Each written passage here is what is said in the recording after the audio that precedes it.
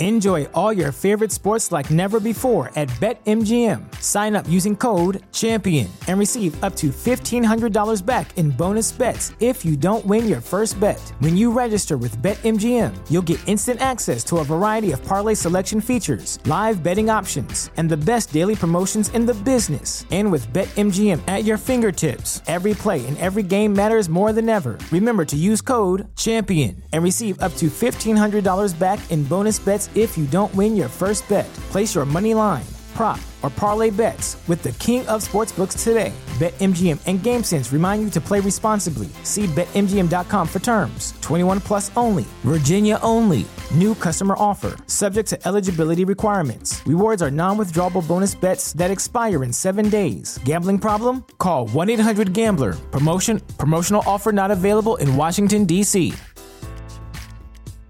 What's so special about Hero Bread's soft, fluffy, and delicious breads, buns, and tortillas?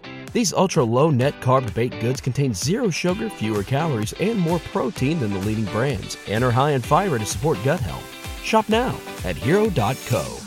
Hey, before we get into the episode with Carlos Whitaker, just want to let you know that this conversation was from a couple months ago when I went to Nashville. I recorded a bunch of conversations all in one day, and so this comes from that. So this was pre-corona. This was pre all the unrest that was going on in our country. So you're not going to hear any references to that. Just wanted to make you aware.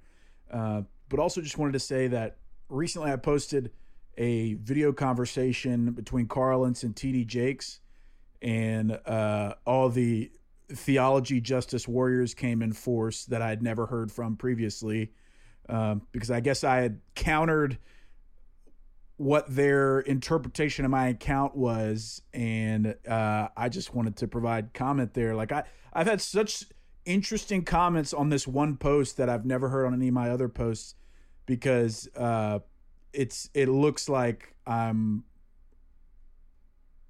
promoting TD Jakes or Carl Lentz.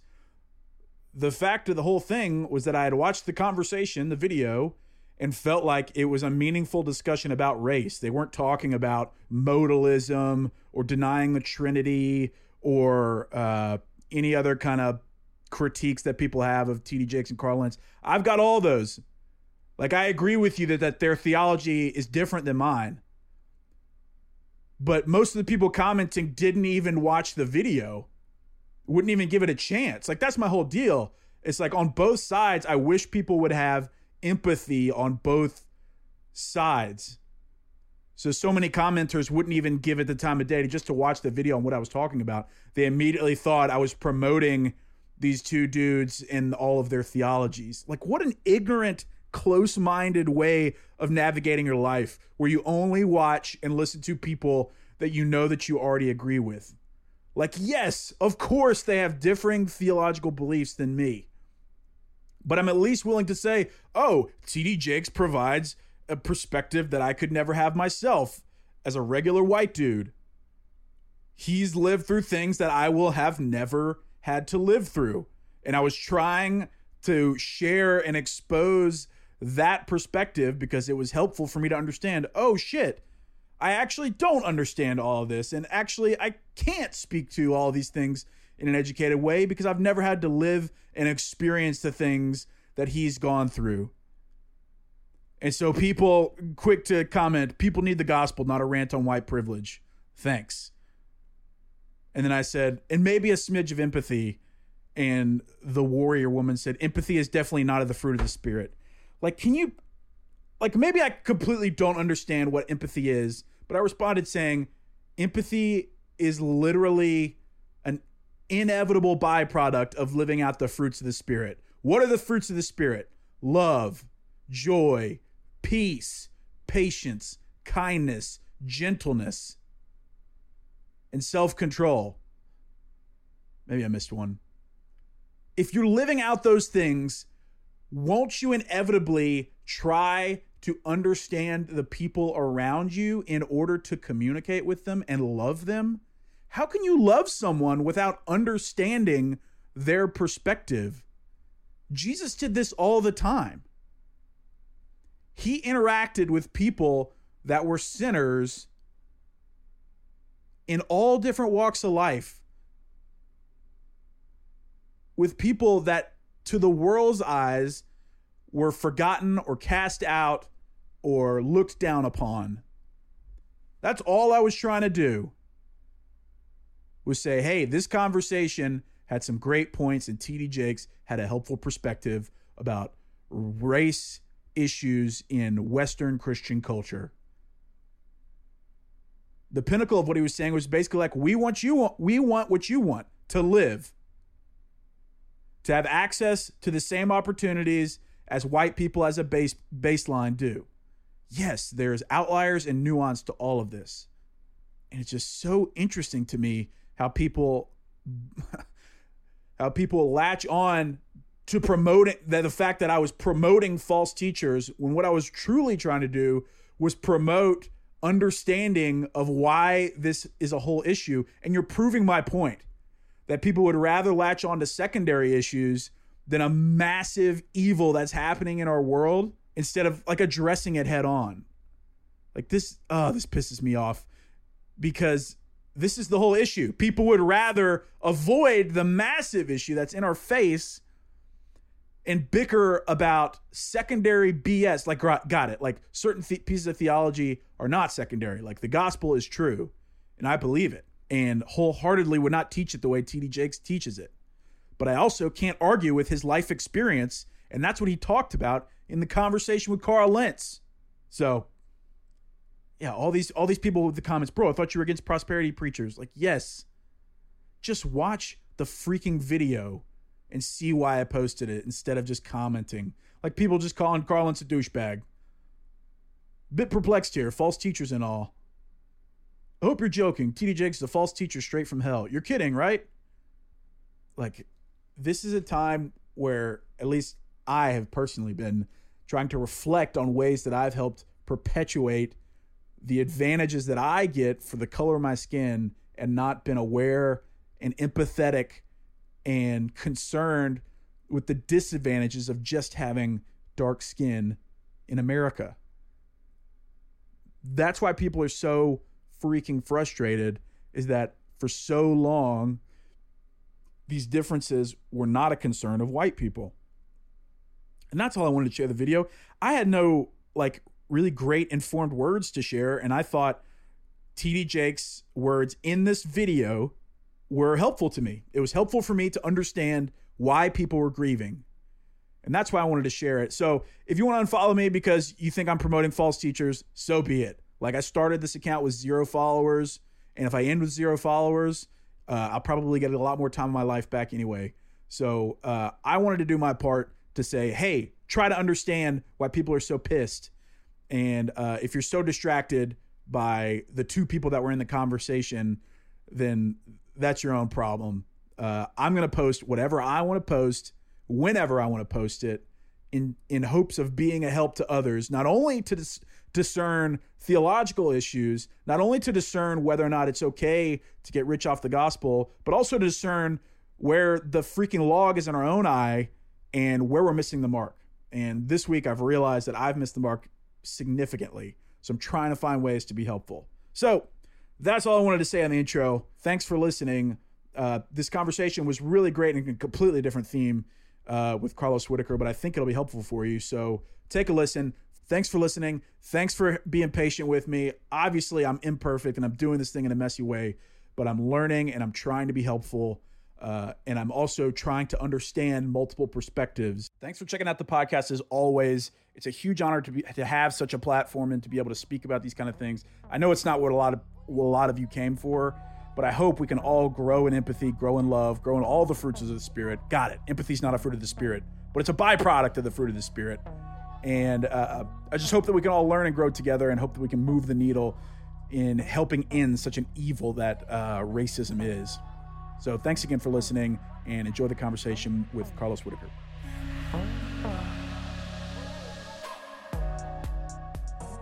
Hey, yo, what up? It's the Preachers and Seekers podcast, the podcast nobody asked for.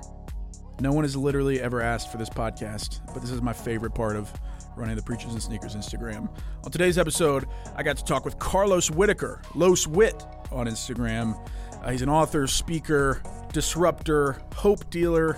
We talk about his career going viral on YouTube in 2011. We also talk about the books he's written, the speaking tours that he's done, his online classes, but also we talk about celebrity and consumerism in church culture. We talk a little bit about preachers and sneakers. We talk a little bit about mental health, which I thought was super impactful. I'm very grateful for the things that he shared, and I was especially moved by some of the thoughts he had on this whole discussion. So I hope you enjoy my conversation with Carlos Whitaker. So I'm sitting here with my, are we Instagram friends? We're Instagram friends, I think. I follow you. I don't know if you follow me. No, I definitely follow you. Hopefully after this we'll be friends. Yeah. Author, speaker, disruptor. Wow. Did I write that about myself? I don't know. I found that somewhere online. Okay. Maybe it was a fan, or maybe a parody account. Yeah, maybe. So you do a ton of things in the world. You live here in Nash. I live 8 minutes from here. You have great hair, by the way. Appreciate it. I know you can't see it, but it all fell off the top of my head. Huge head of hair. Rolled down to my chin. Hey, it works. It works well. Yeah, I wish I could grow a beard. No, you actually have good locks too. I mean, don't want to give it away, but thank you. But nice locks. Thank FYI. You. Yeah, I've been blessed with really good soft hands. Yeah. And pretty good hair. Yeah. So whatever that. Well, I mean, I can touch your hands later. Yeah, that's great. That'd be awesome. People like, so I was in the military before, like in the Marines. Oh, so like really? A war fighter. Yet people will shake my hands and be like, "Wow, what do you do to your skin?" I'm like, I really don't want this. That's like, amazing. I promise I was a war fighter at one point in life, but so you've done a lot of things, and I want to get into some of the serious stuff later. But for people that don't know you, I want to talk about a couple of things that you've done. Sure. So if you Google Carlos Whitaker, probably the first thing that comes up is this viral video that's called Single Ladies Devastation. And I don't want to spend a ton of time on this, but do you mind talking through that whole experience? Because not at all. We've probably gone through some of the same things as far as like virality or whatever the word is, out of our control. Well, the funny thing is this, this happened, I think, before really viral things were even called viral. It was. What was it? 2001? No. It was 2011. Oh, okay. I must have got the date wrong. 2011. It was 2011. And my, so I mean, we're 9 years ago now, but YouTube was brand new at the time. And my kids and myself and my wife were on our way to a Braves game in downtown Atlanta, and y'all lived there at the time? We lived in Atlanta at the time, working at North Point Community Church. Okay. Who is that? That's Andrew Stanley is his name. Yes. Yeah, that's his name. Andrew Stanley. I called him Andrew. Everyone else calls him Andy, a little bit, whatever. So we're on our way to Braves game, and the Beyonce Single Ladies came on. I mean, the song came on the radio. My kids start going nuts in the back, like they're singing, "Oh, the Single Ladies." And I guess my kids were like 5, 4, and 2 at the time. And my youngest, my son, Losiah, I'm going to take this gum out because this probably sounds That cup gross. is yours if is you it? want to. Yeah. Okay, well, I'll drink it. I'll just put it on my lap and tell me. All right, yeah. And put it under the table. Don't tell Andy. Put it on the towel. Andy, it's not under the southwest corner of your table. So I decided, I'm filming them because I think it's cute. I'm going to send it to my mom. What kind of phone did you have at the time? At the time, it was, I'm assuming maybe the iPhone 2. Okay. Maybe pre-3G. Pre-3G. And so, the video quality is horrible if you look at it. You can go look at it right now. But I decided halfway through the video to tell my son who's going crazy singing, that he's not a single lady.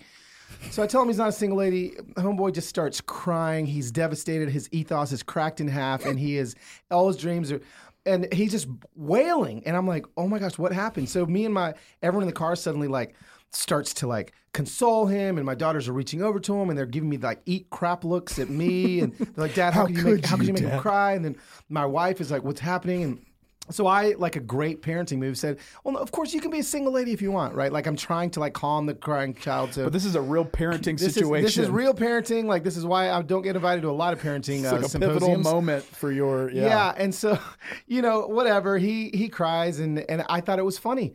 Funny enough to not just send it to my mom, who I was initially recording the video for, but to upload it to YouTube. Well, at the time, I had this thing called a blog. I don't know if people even know what a blog is.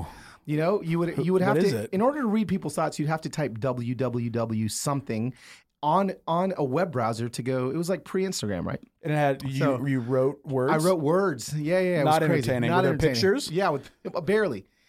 So I put this video up on my blog that night, and Perez Hilton somehow got a hold of it. That's... And that's where it started. So he got a hold of it. He posted it. Well, the next morning I woke up to all these missed calls. We were on all the shows, on every morning show, on all the late shows, all of them for the next few weeks. They're all interviewing me because the video went viral. Everyone thought it was funny. I told my kid he wasn't single. He started crying. Well, then sure enough, we ended up winning 7 months later. It kept going. We won the People's Choice Award for Viral Video of the Year. So we got by what organization? The People's Choice Awards. Whoever they are. So Mark Burnett owns the People's Choice Awards. So it's like its own thing. So we get a email. I get an email saying, "Hey, I'm a producer of People's Choice Awards. We want to nominate you for Viral Video of the Year." And this was 2011. So we were up against the Double Rainbow guy. I don't know if anybody remembers that dude. Double Rainbow. So I was like, well, no way we're going to win. But sure enough, we got flown to L.A., picked up in a limo, walked down the red carpet. Queen freaking Latifah herself on national television hands my family a Crystal People's Choice Award. And we are now, and then it just continued. I'm telling you, bro, this little thing continued on and on. And so it was just crazy, man. Some people call that blessing. Some people call that favor. Some people call that luck, whatever. I just know that whenever something like that happens, like my immediate... honestly, kind of like you, my immediate thought is like, well, this just went viral. Lord, what can I do? Like what can I do for your name's sake? And so that really, you were in a pastor capacity at the time, or at the time, yeah. You're also a worship leader at the time. Yeah, I was a worship leader at the time. At the time, I actually was signed with Integrity Music. So I was about to come out with my first worship record.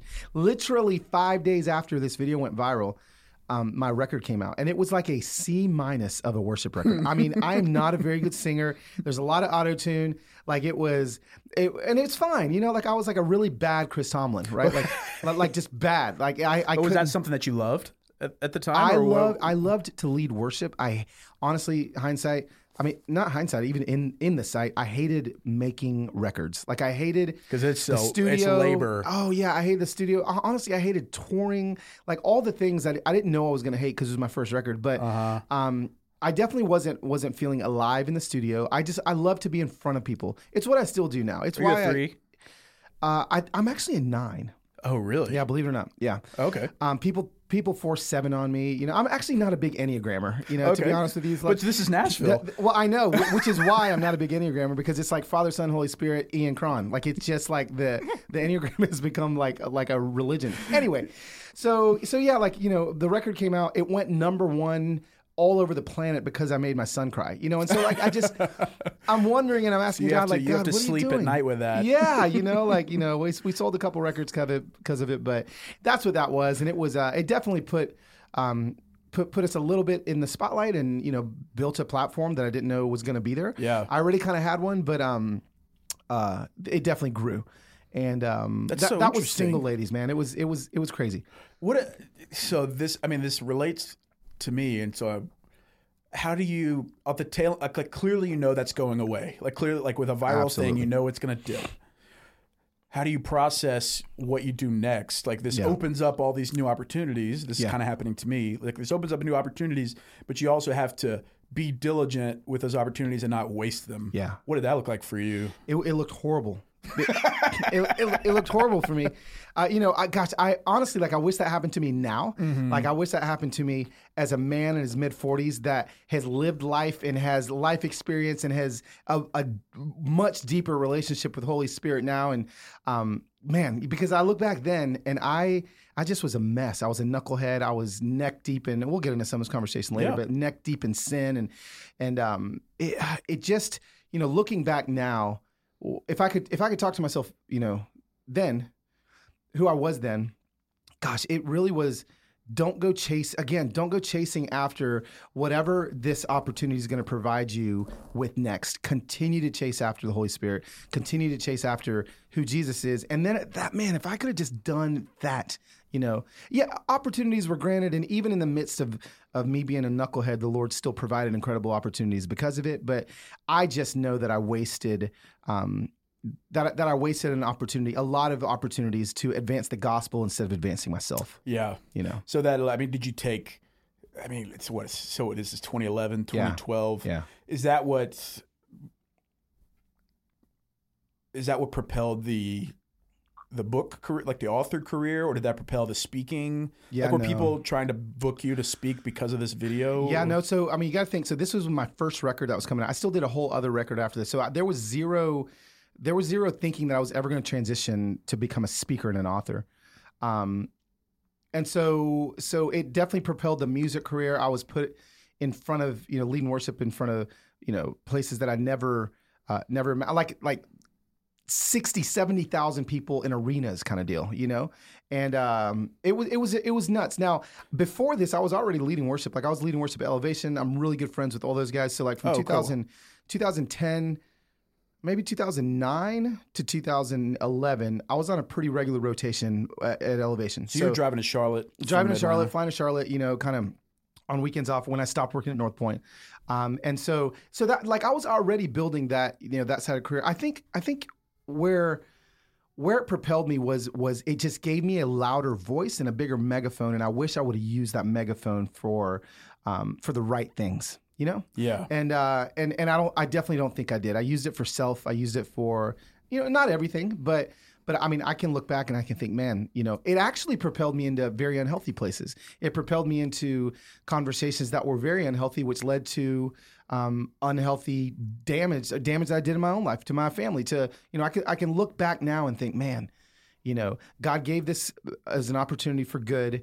And he actually, he actually resurrected a lot of the damage that I did, in that season of my life. But I just think that when we're presented with something, the number one thing we've got to be thinking is, okay, how can I use this to advance my relationship with Jesus, my relationship with the Holy Spirit, as opposed to me? Yeah. Does that make sense? Yeah. And furthering his kingdom and not ours. Yes, absolutely. And isn't that so interesting how he can use things that don't fit the mold of a standard career path? Yeah, it's so crazy. Such as viral social media stuff. Yeah. And but also, I mean, to give you a little grace, like if I don't know what you were offered at that time, but if someone's offering to pay you a bunch of money to do something without having even asked for it, it's hard to say, nah, I'd rather further the kingdom. Yeah. Like I at least want to say, I get it. Like as a young I don't know how old you were, but as a young person saying, hey, we think you're awesome. We want to pay you to come be awesome. Yeah, absolutely. I don't see even, like Enneagram 3s love that. Yeah. But any other Enneagram, I assume, would love to be encouraged that way. Listen. I mean, we're still out here trying to pay these bills. I don't think there's an Enneagram in Money book yet, but I'll go ahead and write it and just say Enneagrams 1 through 9 all love money. Okay, the end. That'll be $12.99. That's $12.99. Sign up for my email list and my course. That's so good, because I mean that's the reality. It's like we're all trying, like at a deep. We all want to be validated or feel like we're doing something in the world. And also we want to be able to pay our bills and have a comfy lifestyle. Yes. Now that's another discussion, like whether or not that's righteous or not. Right. But as humans. We'll get into that. But yeah.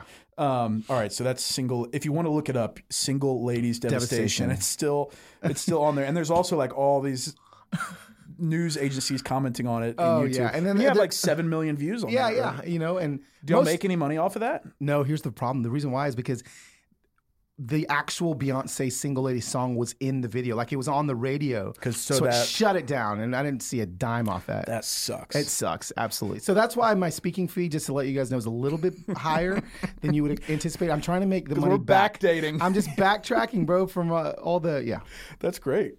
But it's interesting how you had the forethought to put that on YouTube, because YouTube at the time was still like you're vlogging. You're posting yourself, do stuff on videos. You're freaking weird. I was actually vlogging before that, but before it was called vlogging. You're just embedded in your blog. It was embedded in my blog, and I called it like Dad Life or something, and it was just me with my it was called what was the name of those cameras? They were like flip cameras, and they had a little USB stick that would pop out from the side of the camera, and you could pop it into your laptop. Was it like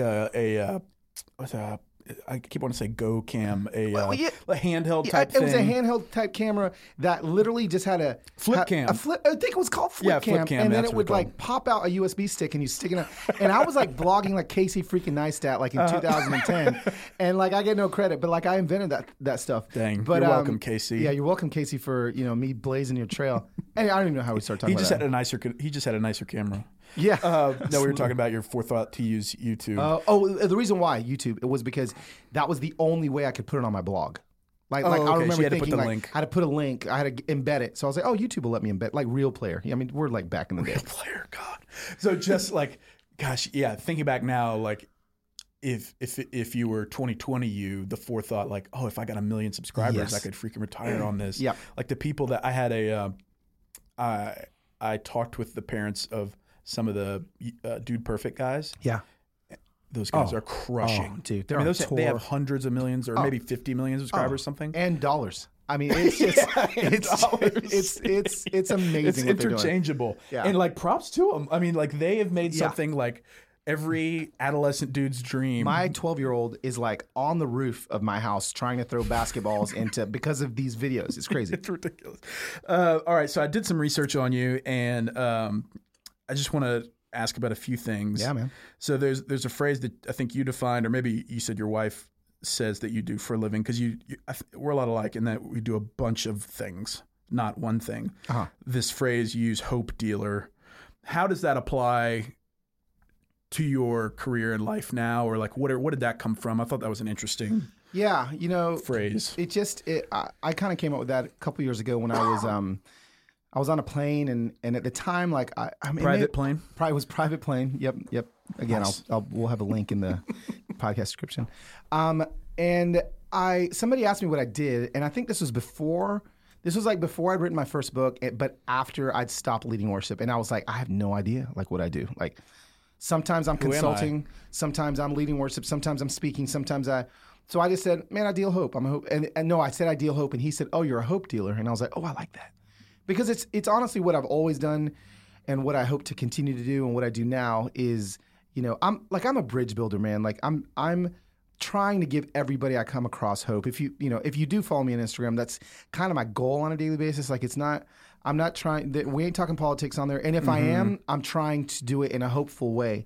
And people sometimes get a little discouraged or kind of angry at me for, well, Carlos, when are you going to stand up for something? When are you going to, make a statement and a stand and be strong? And I'm like, I just don't know if me making a stand on something is really going to push the needle one way to the other, or if I do instead spread hope in the midst of whatever you want me to stand on. I tell people all the time, I don't stand on policies, I stand with people. And so suddenly when I can do that, instead of standing on a policy, Carlos, what's your view on this? What's your view on that? I'm like, well, I don't have a view on those things because those are policies. But what I do is I have friends that are walking through those things. And so I'm going to walk with people instead of stand on policies. That's kind of where the hope dealing kind of deal comes Interesting. from. So it's like a practice in self-awareness to know that I feel more alive, or feel like my purpose is fulfilled by being someone that gives other people hope. Yeah. Instead of being a talking head about. Yeah, absolutely.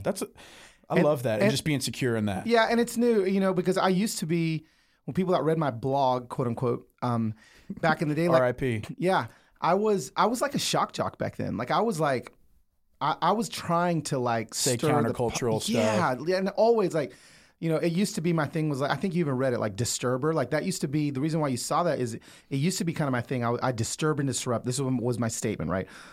Like 2011-ish, to disturb and disrupt for the sake of people seeing Christ's face fresh again. And I thought that was such like, that was like my thing. Like I even had that on a t-shirt at some point, to the disturb and disrupt. And I'm like, at the end of the day, like I look back at who I was back then when I was trying to be the disturber and disruptor for the sake of people seeing Christ's face fresh.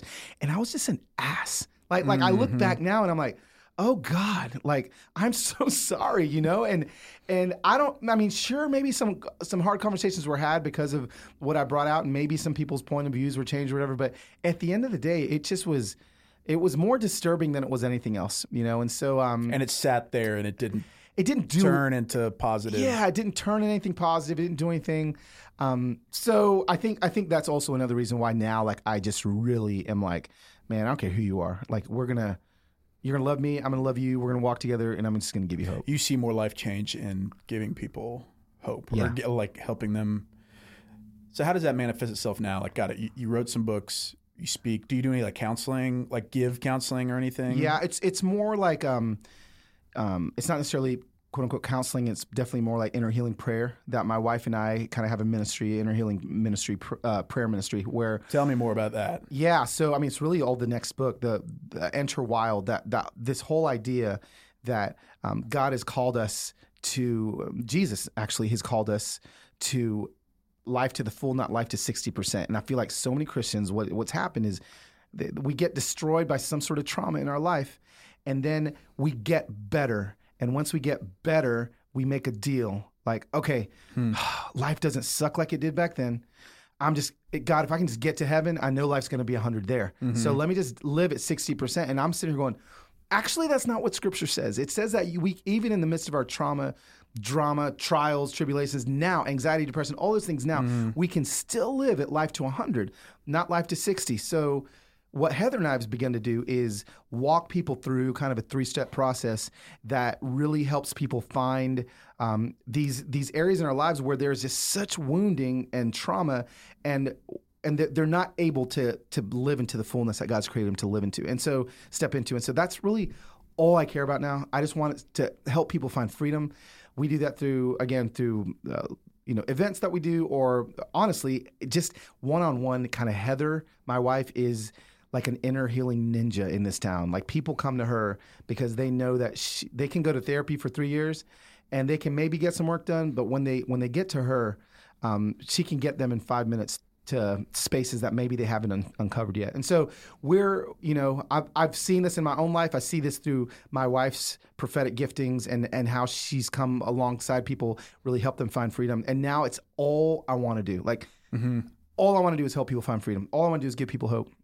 And so that's really what we've begun to do in the last season of our life, maybe the last year, and it's definitely all I want to do the rest of my life. How did y'all pinpoint that there was a need there, or that you could provide help in that area? It was all my journey of 10 years of therapy.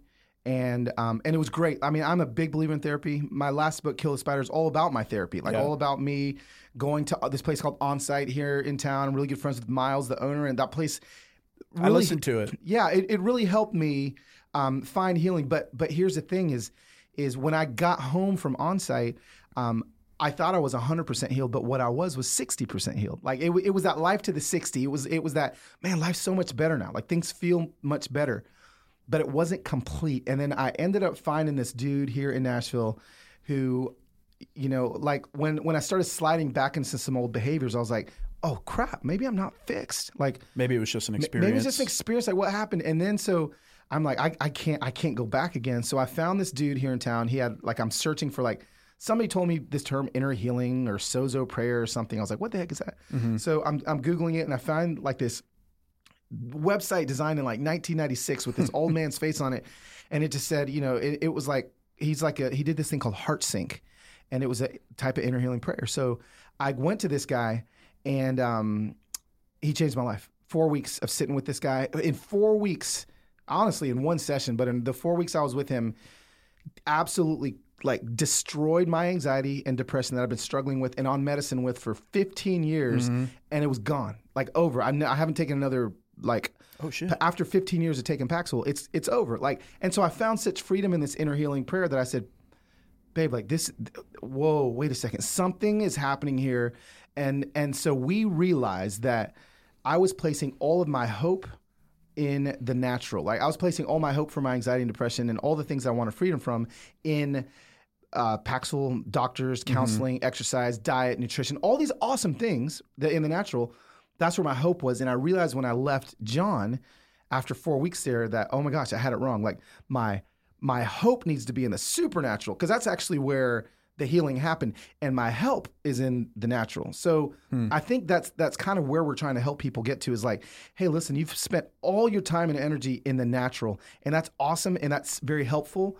But it's not going to be your hope, because you're not going to find complete healing there. You're going to find complete healing in the supernatural, which just needs to be your hope. So your hope's in the supernatural and your help is in the natural. And that's just where we're trying to get people, to step into. Is it just redirecting their attention to Christ, or is it more of a meditation? This is new to me. So I'm very curious. Absolutely. Yeah. Or so I guess practically, what does it look like? Is it inner healing prayer? What does that mean? Yeah. So it's honestly it's hearing directly from Holy Spirit in our sessions, in walking him, allowing him to uncover things. It's very similar to therapy. Like you find a lot of therapists now that are stepping more into this kind of realm, Christian therapists, into this kind of realm of inner healing, heart sync kind of meditation. Yes, there's where when I was with John in his library doing this, like we prayed for 3 hours. I mean, it was like 3 hours of praying as opposed to like, tell me about this, tell me about this. Yeah, it was like Holy Spirit, lead us, sitting in that. Lead us right now. Where do you want us to go? And then mind blowing stuff happened in there. That's scary. Uncovered things that I was like, holy crap! Like I don't remember that. And suddenly, I'll just tell you now, like it's what I realized. So much of my pain and trauma was coming from we talk about forgiveness in Christianity all the time, like, and we talk about forgiveness from God to us and forgiveness to others. That's it. Those are the two. We never talk about forgiveness of self, and that is where so many people are completely bonded and in chains because I had been shaming the part of me from 2011, single ladies days, that destroyed my family, that destroyed my life, and so I would say things like, "Man, I can't stand that guy." Like I would say things like, "Oh, I don't want to talk about that guy." And I'm in John's office, and he's like, "Bro, that guy is still you. Like that's a part of you that you're shaming. So you're shaming yourself." So suddenly, through this inner healing prayer, I was like, "Oh my gosh! Like I have to reconcile that part of who I am because God still made that part, but I've cut that part out of me. I got to bring that part. We're way deeper than I thought we were going to get. Bring it. But I got to bring that part of me that I've been shaming for 10 years back into relationship with the rest of my heart because there's a hole in my heart because I've literally taken a part of me and like trampled it and shamed it. Once I brought that back, forgave and asked that part of me. Now, here's the difference. Not forgave that part of me. Yeah. Asked that part of me to forgive me. Now we're getting really crazy. Ooh. Okay. All so right, suddenly, I'm asking that part of me to forgive this part of me that's been shaming him. Suddenly, my heart comes back into alignment, and the heart palpitations stop, the panic attacks stop, all of these things stop because I finally found out that I'd been shaming and there's been unforgiveness in my life towards myself. Man, and that's that inner healing that we're talking about. Dang. That's bringing parts of you back together that only the Holy Spirit can do. I'm a big believer in counseling and therapy, but if you want to truly find freedom, like you're not going to find it in a therapist chair because it's just like recurring things. Talk about the same type. Yeah, things. And so anyway, that's farther than I wanted to get at this point. But yeah. I think it's helpful, and I just. That's all I want to do is I want people to find hope and find healing and find freedom. That's a huge calling, and you've seen results from other people's lives change. Yeah, mind blowing. Is there anything better than that to see someone's? No, it's all I want to do. I'm telling you. Do you get people that are skeptical, or get people that are like, dude, this is some frou-frou, weirdo stuff? Absolutely. Well, because I get me. I get the version of me in 2017 that walked into John's office going, I don't know, man. This is crazy. Like, he's sitting across from me, staring me into my eyes, and like he said, we're gonna ask Holy Spirit to ask us where we want to go today. I'm like, what? Come on, bro. This is crazy. Yeah. And honestly, I grew up. Listen, I worked at churches and grew up in a church of sin management. That's like where that's the church I grew up in. It's the churches I worked in. It's it's not just necessarily just specifically saying the churches I worked in were that way, but in general, evangelicalism, through the 70s, 80s, and 90s, I feel like was like, and even now is a sin management land. And what had happened was I'd actually changed churches right when I went to find this guy, and I'd kind of stepped off the boat of sin management and onto the land of like miracle signs and wonders. And so like as this conservative evangelical Baptist kid in his 40s that suddenly steps off and I suddenly am like, what world am I living in right now? And I didn't know that this stuff was available. It's changed everything. Yeah. And so like, we're all in. That's amazing. Yeah. What about how does that translate to working with Jamie and like To Write Love on Our Arms? Don't you do some speaking for them? Yeah. What does that look like? Yeah. I don't really necessarily do speaking for them.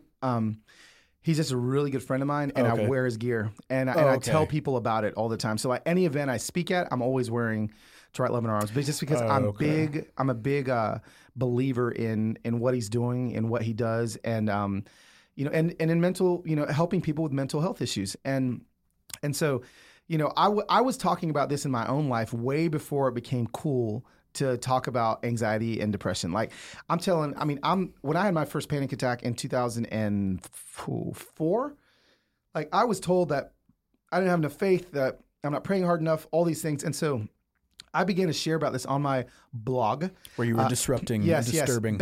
Back in the day, I remember I took my very first Paxil pill in 2004, and I did it on YouTube, on my blog. So, it was before YouTube. Somehow I put a video on my blog of me taking it. And I just wanted people to know, listen, I know I'm not the only person out here that's taking this stuff. And so I took it, bro. It was like people were freaking out that I did that back then. That was taboo. 2004, nobody was talking about that. Yeah. So I began, but it was my reality, and I couldn't even lead worship because I'd have a panic attack when I'd walk on stage. So I'm like, listen, I know I'm not the only one, and more people started talking to me about it. And then Jamie and I ran across each other in 2000 and maybe 10 or 11.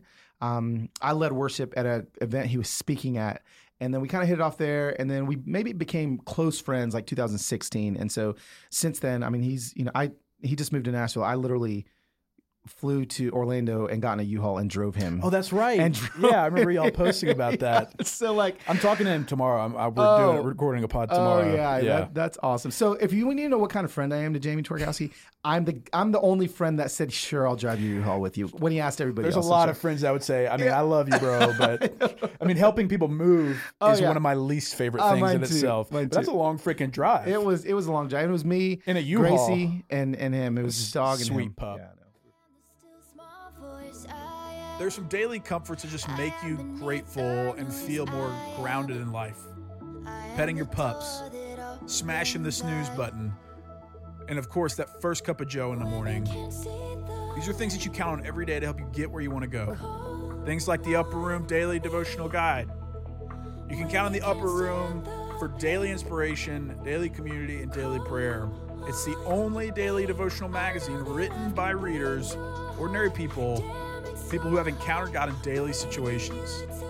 The Upper Room is here for you every day through your email, a custom app, or printed magazine. Enjoy a free 30-day trial of their email or app service by visiting upperroom.org/welcome. That's upperroom.org/welcome to get your first 30 days free. So I started listening to your book yesterday, Kill the Spider. So I got through the time at on-site, the premise of attacking the actual spider, not the cobwebs of your life. Do you mind talking about the premise around that book? Because it seems like a lot of people struggle with that. Yeah, absolutely. I'm not finished with the book, but sure. I started I can tell you're not free yet, bro. Oh, you see how stressed and anxious I am? I guarantee if I see you tomorrow, you're going to be so much more free. No, I'm just kidding. So Kill the Spider is the name of the book. My last book came out 2017. 2017. It's been what I've been, speaking about the last few years. And it's quite simple. A spider is an agreement you've made with a lie.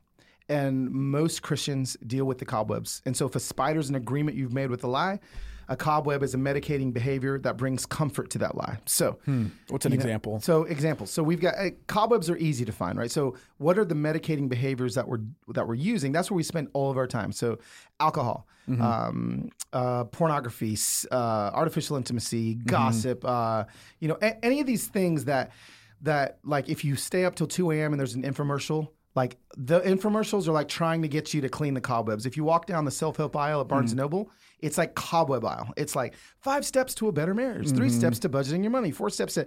These are all behavioral issues that we're using to medicate a deeper lie that we believe. And so most people don't want to deal with the lie. They want it's a lot easier to clean the cobwebs. And, continuing on with that analogy, right? Like if you look up and you see a spider like really high in the corner, of your house, and it's like really far away, you're just not going to mess with it. Yeah, or if it's in a corner that you don't look at. You don't look at, right? Or but I guarantee you, if you stick your hand underneath like a lampshade and you feel a cobweb hit your hand, you freaking go kung fu, right? You start, you just start going crazy. If you run into it in your garage, like we go nuts. So we care way more about these cobwebs, but not about whatever's producing it. So the whole book and the idea in the book is helping people get away from the cobwebs to find the agreement with the lie.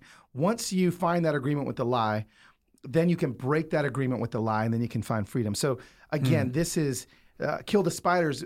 really, it was like the intro. It's like inner healing to like, for people that are scared of that kind of word, like, it's like I can talk about inner healing with this analogy around conservative Christians that may not want to even get to the point of like, the charismatic world of inner healing, but this analogy, anybody can relate to that, and so that's really at the very, very center crux of everything that my wife and I do, is helping people break agreements with the enemy. And the idea is how to find those agreements. How do we get there? And that's where we really help people find it. Because once you find your spider, killing it's easy. Like, that's the easy part. Like, you confess the lie, you reject the lie, and you replace the lie. This is biblical per se. It is biblical, but there's, any psychologist is going to tell you the same thing. Like, they're just taking biblical principles. Like, yeah, they're going to help you. A psychologist is going to help you find the lie, break the lie, and replace that lie with the truth. And that's the same thing as what Scripture tells us to do. So basically, like turning from our sin or like identifying the sin, seeing it, confessing it, turning from it. But not only turning from it, but replacing it. See, that's where most Christians leave a gaping hole for sin to come back in, is we find the lie we believe, and then we confess it and we reject it, and we're like, okay, God, take it from me. And then we turn and we try to like do better. But God's like, no. You actually now have to, that hole that you've created by taking this lie out, you have to fill it back up with my truth. And so that's where we have to find Scripture to replace. And that's just that last step that I feel like so many people that are looking for freedom are missing. That's a word right that there. You've got to replace the lie with truth. You can't just get rid of the lie. Yeah. And I think I really liked the analogy because a lot of people need a story in order to like understand a concept. Sure. And that like characterizes a thing that feels intangible. Yeah. To say like, yeah, I drank a ton. Right. And to basically like personify the thing that is causing you to drink a ton, I think is very helpful. Yeah, absolutely. You can't just throw away the liquor. Yeah. Liquor is also delicious. Yes, and very expensive. Yeah. Have you seen, since 2017, have you gotten good feedback about the book? And, oh, man. Did you ever see yourself as someone that could provide ideas like that? No, man, not at all. Like it Did you feel unequipped to be that type of person? Like I'm not a therapist. Like I'm not a, I don't see myself as this sage and as this guy that, but when the Holy Spirit revealed this to me, and when I began to use it in my own life, and I started seeing other people use it in theirs, and then now, the book is sold like over 100,000 copies. Dang. Literally all out of my trunk. I'm telling you, like no marketing budget, no like nothing. Was it self-published or did you? No, I published it traditionally. But y'all didn't sell it to like the Barnes and Nobles? No, like it wasn't in any stores. It wasn't anywhere. Wow. And what ended up happening is people read the book, and what happens is most people pick the book up and they read it in a day. Like it's one of those stories where you just you start reading it and then, I don't want to put it down. And so that's nice. They read it in a day or two, and then they buy 10 copies and they give it to their friends. And then the same thing happens. So I saw this thing grow, mushroom, and balloon into something I never thought it was, it would turn into. My first book was like a blazing failure. Like, well, I did a 2-book deal. Like the first one, I can't remember I don't know how many copies it sold, but not a lot. Enough to where the publisher was like, man, the second one better be. Yeah. And also like, we put a lot of money in the first one, but we're just not going to put a lot in the second one, which is fine. It's like such a hurting system. Yeah, and I get it, I get it. But at the same time, I'm like, I know that this story is the story that is going to set people free. So once I saw people getting free from what I honestly consider like basic training, spiritual warfare, basic training, I said, okay, I've got, this is all I want to do. So now the next book is like, if Kill the Spider is basic training, Enter Wild's like Navy SEAL training when it comes to what I'm kind of hoping people get out of it. Isn't it interesting how God can place you in a position where you are unequipped and feel so uninspired, or feel, I share in this so much, like being an average dude and knowing what you know in your brain and being like, dude, God, nobody can learn anything from me, or I have nothing new to give. Right. But he will put you in a position to say, try me, bro. Yeah. All right. Well, that leans kind of where I want to go. I'm very interested in your career because I think you're a great speaker, and I'm loving the book so far. Kill the Spider. Kill the Spider. Yep. Your next book is coming out in June. June 16th. Okay. Yep. I will pick that up then, and everybody should go buy that.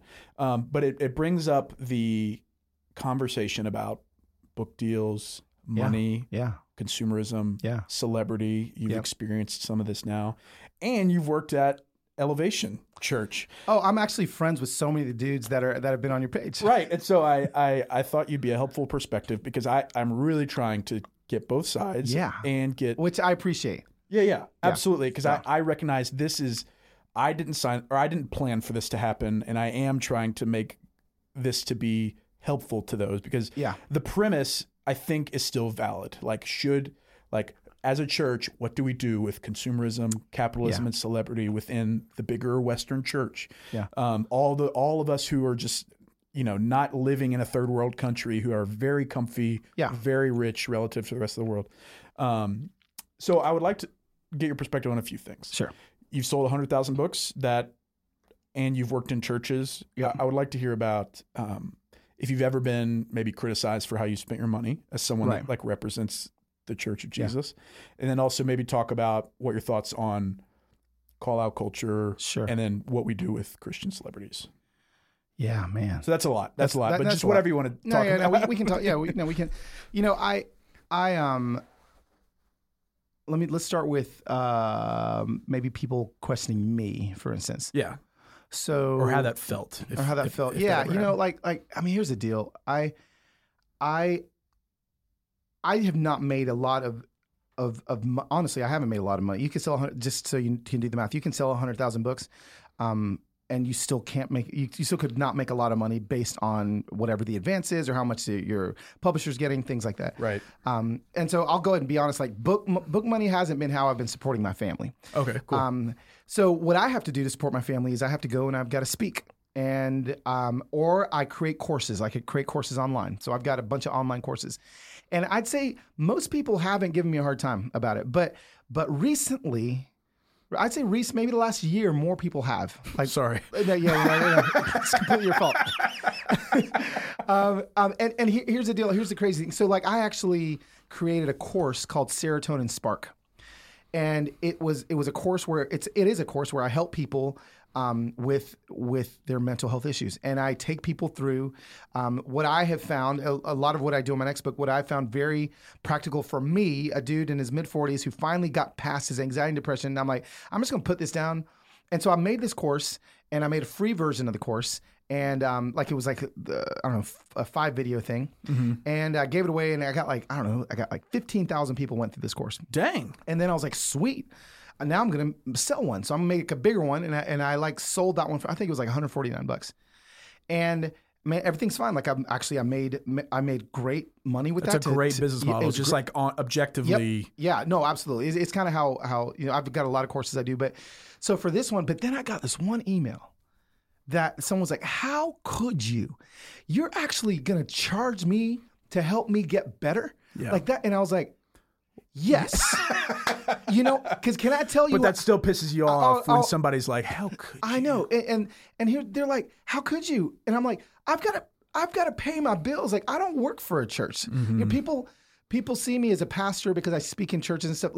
I work for myself. I get no salary from anyone else. So I'm gonna sell everything I have to you. Like I'm gonna sell. I'm gonna sell on the street. I'm gonna sell in the back of a church. I'm gonna sell wherever I'm at because I've gotta eat, and my kids have to go to school. They go to school. I gotta pay for all these things. So I appreciate your level of security in that. Yeah, I'm a sell it, and guess what? There's scripture involved in the course. Like I'm gonna teach you the Bible, and I'm going to charge you for teaching you the Bible. Like because it took me. I think last year was like 180 hours of research and development for this course. Then I had to film the course. Then I had to edit the course. Then I had to hire an editor. And so I still think that you're getting all of this that I got that finally got me free for what it would cost you for 1 hour of therapy. Yeah. And so that's what I'm going to charge you. But still, it bothers people. It just bothers people when Christians make money. It bothers people when people use the name Jesus and then make money. And I've just never had a problem with it. And I think because I know my heart and I know that I have to answer to God. I have to answer on Judgment Day when I'm standing before him. And so the haters don't have to answer for me. Right. I have to answer for me. So anyway, that's my thought kind of the people that have hated on me for making money. Nobody really hates on us a whole lot these days. We got a little bit of hate because in the last year I've taken my family to, we went to London, we went to Paris, we went to Beijing, we went to Uganda. Like, we homeschool our kids, so we travel. That's our thing. Like, maybe that's my sneaker. Okay, right, yeah. Like maybe that's it. So like when we travel, and we go on safari and we do these things. And so my wife and I, we post about it, and people are like, oh man, how much money are you making to take your family all these places? And what I could do is pull my phone out and give them an Insta tour of my 1999 Honda minivan that is paid for, that we don't spend our money on these things. Like our home is a 1950s ranch style. Like, it's not the home that I thought when I'm 40 years old, like that's the house I want to live in. No, it's actually like, sometimes I wake up and I'm like, man, all my friends have nicer houses than me. But you know what they don't do? They don't travel the world like we do. So we've chosen to spend our money in that way. And there was one time that I actually posted, it's on my Instagram feed somewhere, where I defended myself, because there were enough people in comments going like, man, like, how are you doing this? Are you using the money that you're getting from churches to do this? And I'm like, yeah. Actually, when I spoke at that church, some of that money was used to take my kids to Africa. But what it wasn't used for is, that's just the thing that makes you uncomfortable. It's, so anyway, man, I do have a lot of thoughts, and we can keep talking about all this stuff, but I have felt some of that pushback. We're not lavish like in our lifestyle, but we are lavish in our travel. Yeah. And so, do you think any of that, do you think any of that's valid, or do you think it's worth? It's kind of a leading question, but do you think there's a shift happening where people are more concerned about that now?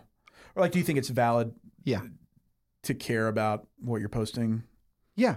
So I think it's valid to care about what you're posting, because I care about what I'm posting. Like, I think about everything that I post. Like, there's not a post that goes up that I haven't thought, because just so everyone knows, like, maybe 20% of what I record actually gets posted, because I think, that's gonna bring up conversation I don't want to have on Instagram. So there's some wisdom there. There's definitely some wisdom, involved in that. And so I do think everyone needs to be wise in what they're posting. And at the end of the day, my view on people that maybe, or on the conversation being valid, on, should we really be having massive conversations about sneakers and pastors on the internet? And should we be, when I look at the comment section, especially at the beginning of Preachers and Sneakers, it's funny. I told my wife when I first saw the account, I'm scrolling through it, and I was like, oh my gosh, like, this is a case study on Kill the Spider. Like, I'm reading right now, like, a case study on people's wounds. Yep. And so what I saw in the comment section, a lot of projection, was just so many hurt people that had been hurt by the church. And I could point them all out. Oh, that guy got hurt. That guy got hurt. That guy got hurt. And so what that does is it produces medicating behaviors, which is public shaming. So anytime I see somebody shame somebody else in public, I think, okay, they're medicating a wound. So I'm not going to actually blast them for shaming. I'm going to say, okay, what's down there? Like what's the deep thing? Jamie would never in 1,000 years be offended if I said this, because I've said this to him. But he'll tell you he's been wounded by the church. He's been hurt. And so, there's things that are bringing some of this like passion up in, when he's putting comments out there. Yeah. And he would never in 1,000 years say that he's 100% on the right side. He's searching, but his emotions are also valid. And all the people in your comment section, when I was first seeing those, I was like, there's validity to these feelings. They've gone through something that has been wounded, that's wounded them in some way, shape, or form. And now social media is allowing us public forums that were never there before. Right. So I don't think that there's been like an acceleration in people's kind of radar for, that's wrong or that's right. Hypocrisy. Yeah, hypocrisy. I don't think that any of that's been like. No, that's new. It's just louder. Yeah. It's everyone just has equal access to voice. Yeah. And so I just collectively it can be negative. Yeah. It can toxic. Be. And so, I just think, for you, like, I think this podcast is I'm so glad when I heard you were going to start doing this, because I'm like, now there's a conversation. Like now we've got conversation as opposed to like, I'm like, some of the dudes on your channel, like we're a mile away from where my daughter was in the hospital for 21 days in November. Mm-hmm. And so many of the dudes with the sneakers on your account, like flew to Nashville to go pray for my daughter who was deathly ill. We thought she was dying in a hospital. And I think to myself, yeah, like there's the Instagram account's not personal enough. Like there's not humanity involved in there. Like I'm always looking for the humanity. And what you're doing now with this podcast is you're inviting the humanity into the conversation, which now this feels like such a more, helpful and healthy way to have conversations like this. Yeah. Yeah. So anyway. Yeah. I mean, it's my 10 cents. Yeah. It was worth about 7 cents. Okay. No, I appreciate that perspective because there's no argument with that. I mean, they're like to have the dudes show up and be about it and not just be wearing the sneakers. Yeah. No one can argue with that. No one can. And also I think so it's back and forth. That's what we're called to do. Like they did that in private. Yeah. And they so served you and blessed you with that. And no one will ever know about that except for us talking about it. Right. And so that brings up another question for me. It's like, if someone's doing this, like Mike Todd, like paying all those people all of that money for all those great things. Yeah. Like, objectively, that's a really great thing. Yeah. Should we do that in private? Or or are other people served by that being public? Yeah. And seeing that, hey, there are churches out here that are being about it and are putting actual money to where their mouth is. Yeah. That brings up all these different things. Because like people, all we can see is their Instagrams. Sure. And they look great. Yeah. Well curated, clearly have creative teams and stuff. Yep. And so, I see both sides of it in that like all I get to see is that. Right. And all you choose to see. Right. Because we don't have to follow these people. Right. Like I mean, we at the end of the day, like we don't have to follow them. Like I don't have to follow people that I think, oh my gosh, like they're really bothering me. There's plenty of people that actually bother me that I know love Jesus, but I just can't follow them. Yeah. I'm talking about even like family members. If you're listening to this, I apologize. But like, because I'm like, I just don't, So I mean, I don't know. Yeah. No, and I think it works both ways because they could also be private. Yeah. Sure. But does it speak to a larger cultural issues? Like at a micro level, all your homies, I'm sure, are great and have perfect intentions. Yeah. Not perfect intentions, bad word. Yeah. But at a micro level, I'm sure I could dap any of them up and they would probably do anything for me as a person and full of love. Yeah. I've talked with a lot of them too. Yeah. Not all of them. Yeah. Now a lot of the guys on there, I have no idea who they are. Right. They may be jacked up, and full of self and full of whatever. Yeah. So I don't know everybody on your page, but I do know the ones that I do. Yeah. But at a macro level, it seems like that's worth talking about. This whole like we've made celebrities out of people that started just preaching the gospel. Yes. We've made celebrities out of people that have just led worship. Yeah. And now we've created new idols. Yeah. And we all want to idolize something. I was talking to Luke Rogers earlier, who was Aaron Rodgers' older brother. Okay. And we were just talking about fame and how we all idolize people. Like he Is idolized. he jealous of his brother? No. He's pretty secure. He idolizes Bill Murray. Oh, that's amazing. So I said, like, if I saw John Mayer in the streets, I'd probably freak out. And he's like, well, Bill Murray would probably be the person I'd do. Yeah. But we make these idols out of these people, and I think that's what I want to focus on more. Like, I don't give a shit about the sneakers, really. Yeah. I get it. I think it's worth. I think it's worth all of us to consider how we curate our image online. Yeah. And to maybe try to prevent looking like we're elevating ourselves. Sure. And it's so hard, like having social media accounts to not post to try to get other people to envy. Yeah. So like I talked to Jonathan Pokluda this summer about it, and he made a really good point about this. I stole this from him. Yeah. It's like so much of what we do on social media is just to make other people envy us. Sure. And that's a sin. Like to cause other people to sin is a sin. And I think for me, I never took that seriously. Yeah. Like if I was at the game on the court, like I have a friend in the NBA.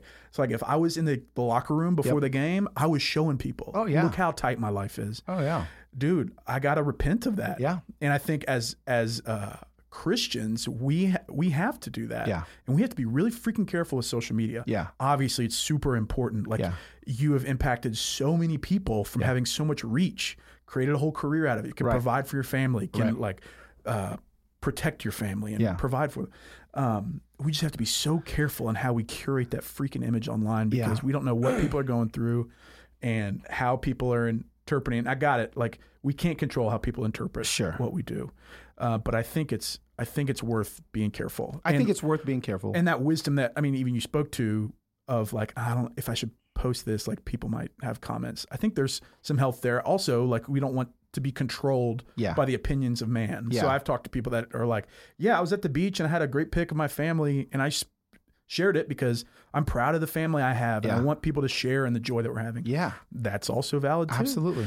So I just, all that to say is I don't have a perfect answer to this. Yeah. I recognize that a lot of this was really messy and I upset people or like the comments upset people. Yeah. I still hold to the fact that like me personally, I never had any animus towards any of these guys. Right. But there was some twinge of being like irritated, like how is this dude affording $1,000 shoes? Right. And that's what it sprung from the very beginning. Yeah.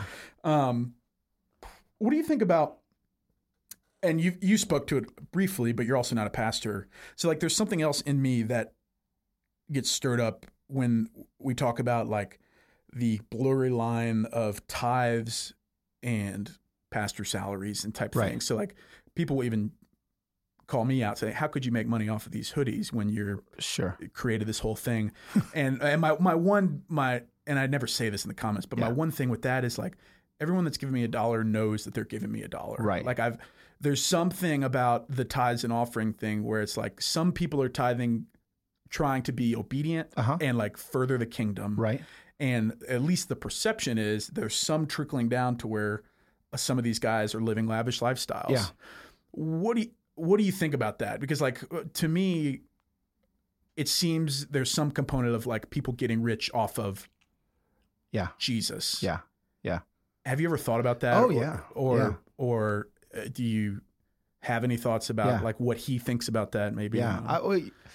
Two things. I think I would love to backtrack for a second, back to kind of the social media and just being wise about what we post.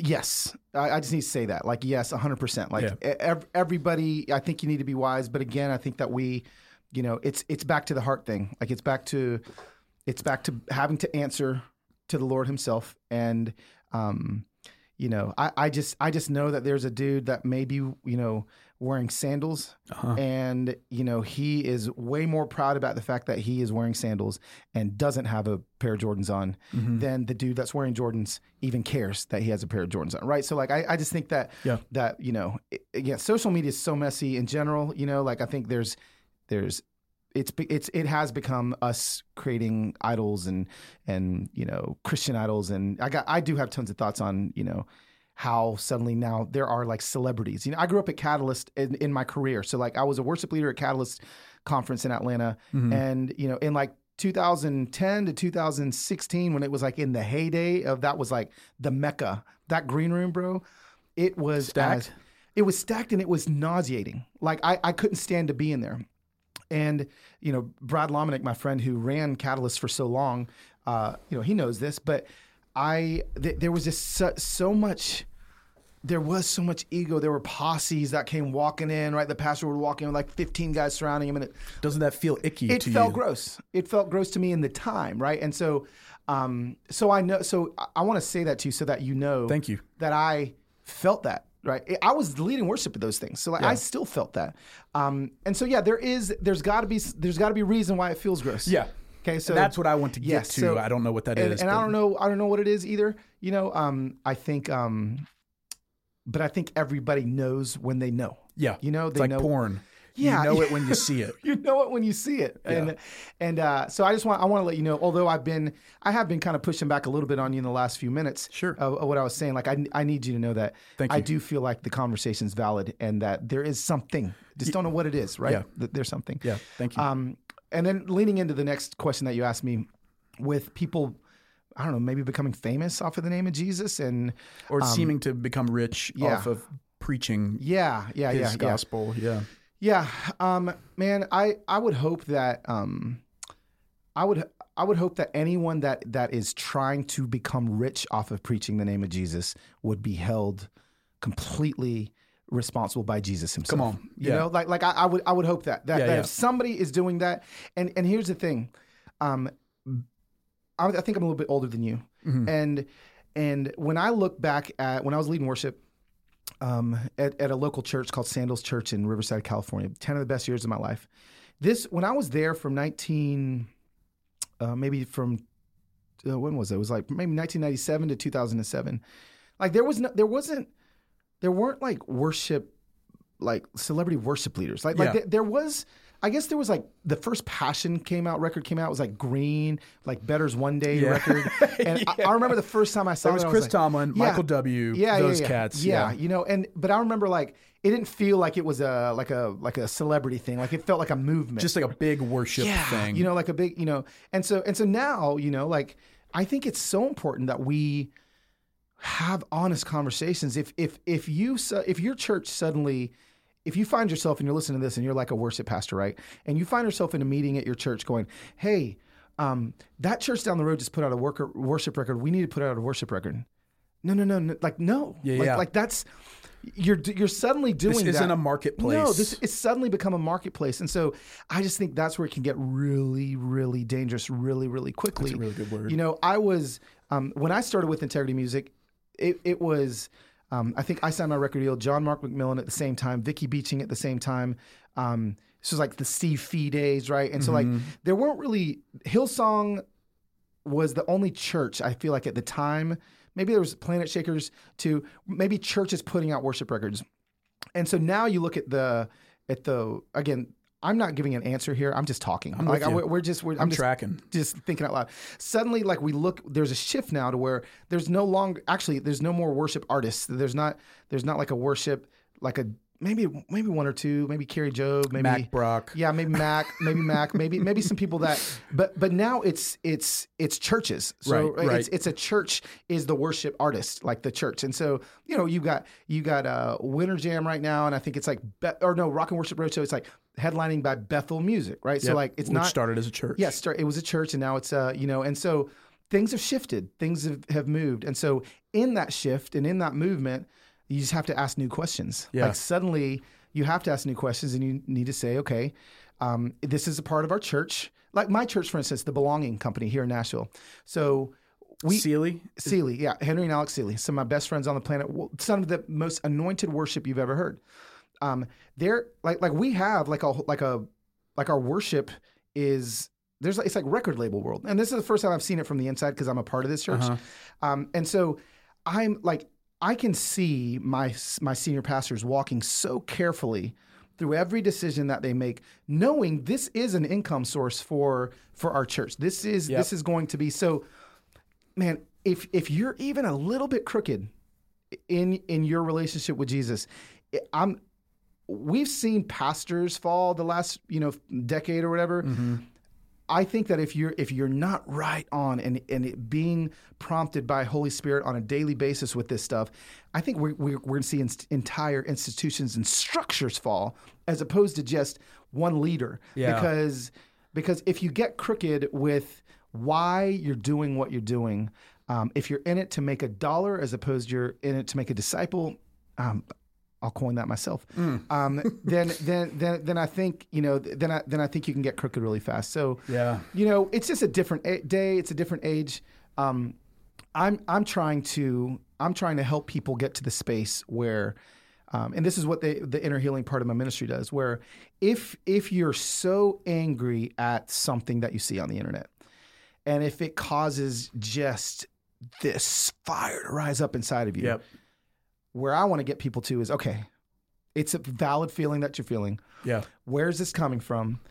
And how can we like channel that passion back towards, towards like the real objective, right? So I may be circling here, but bring it. But if somebody is like enraged over somebody wearing I don't know. We'll go back to the initial what happened with the Instagram account, right? Wearing sneakers. So my question is, okay, where's that coming from?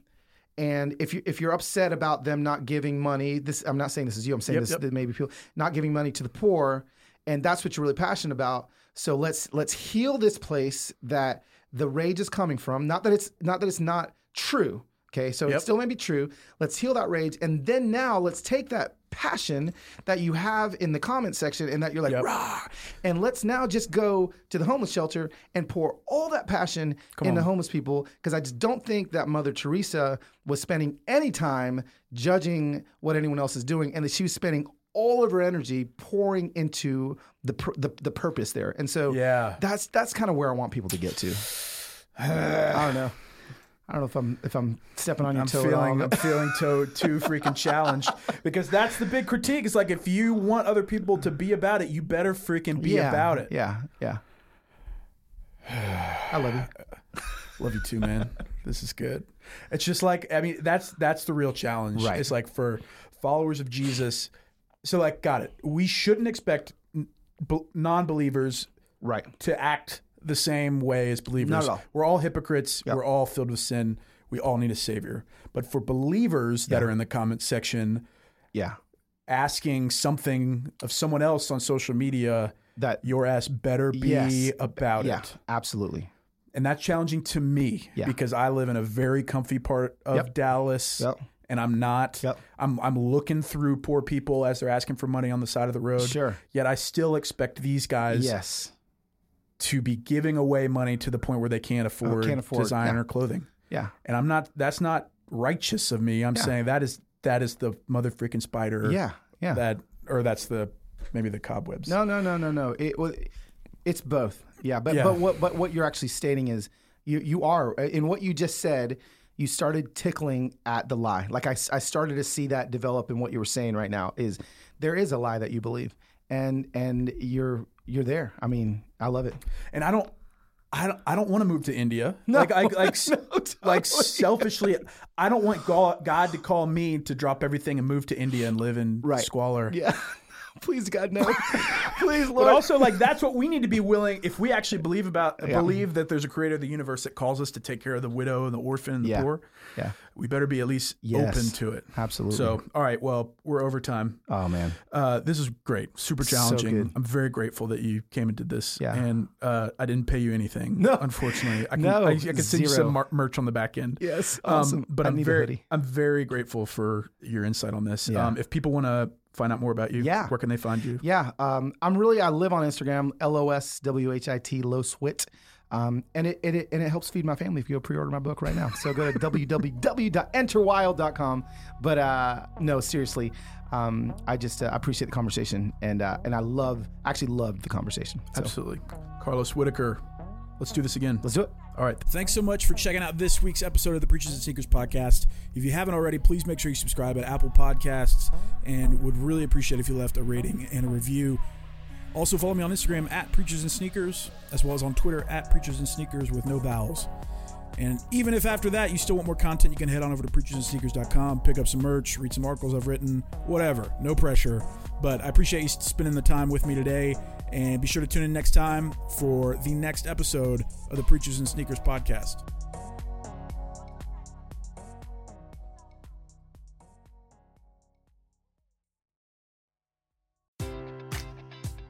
Enjoy all your favorite sports like never before at BetMGM. Sign up using code CHAMPION and receive up to $1,500 back in bonus bets if you don't win your first bet. When you register with BetMGM, you'll get instant access to a variety of parlay selection features, live betting options, and the best daily promotions in the business. And with BetMGM at your fingertips, every play and every game matters more than ever. Remember to use code CHAMPION and receive up to $1,500 back in bonus bets if you don't win your first bet. Place your money line, prop, or parlay bets with the king of sportsbooks today. BetMGM and GameSense remind you to play responsibly. See BetMGM.com for terms. 21 plus only. Virginia only.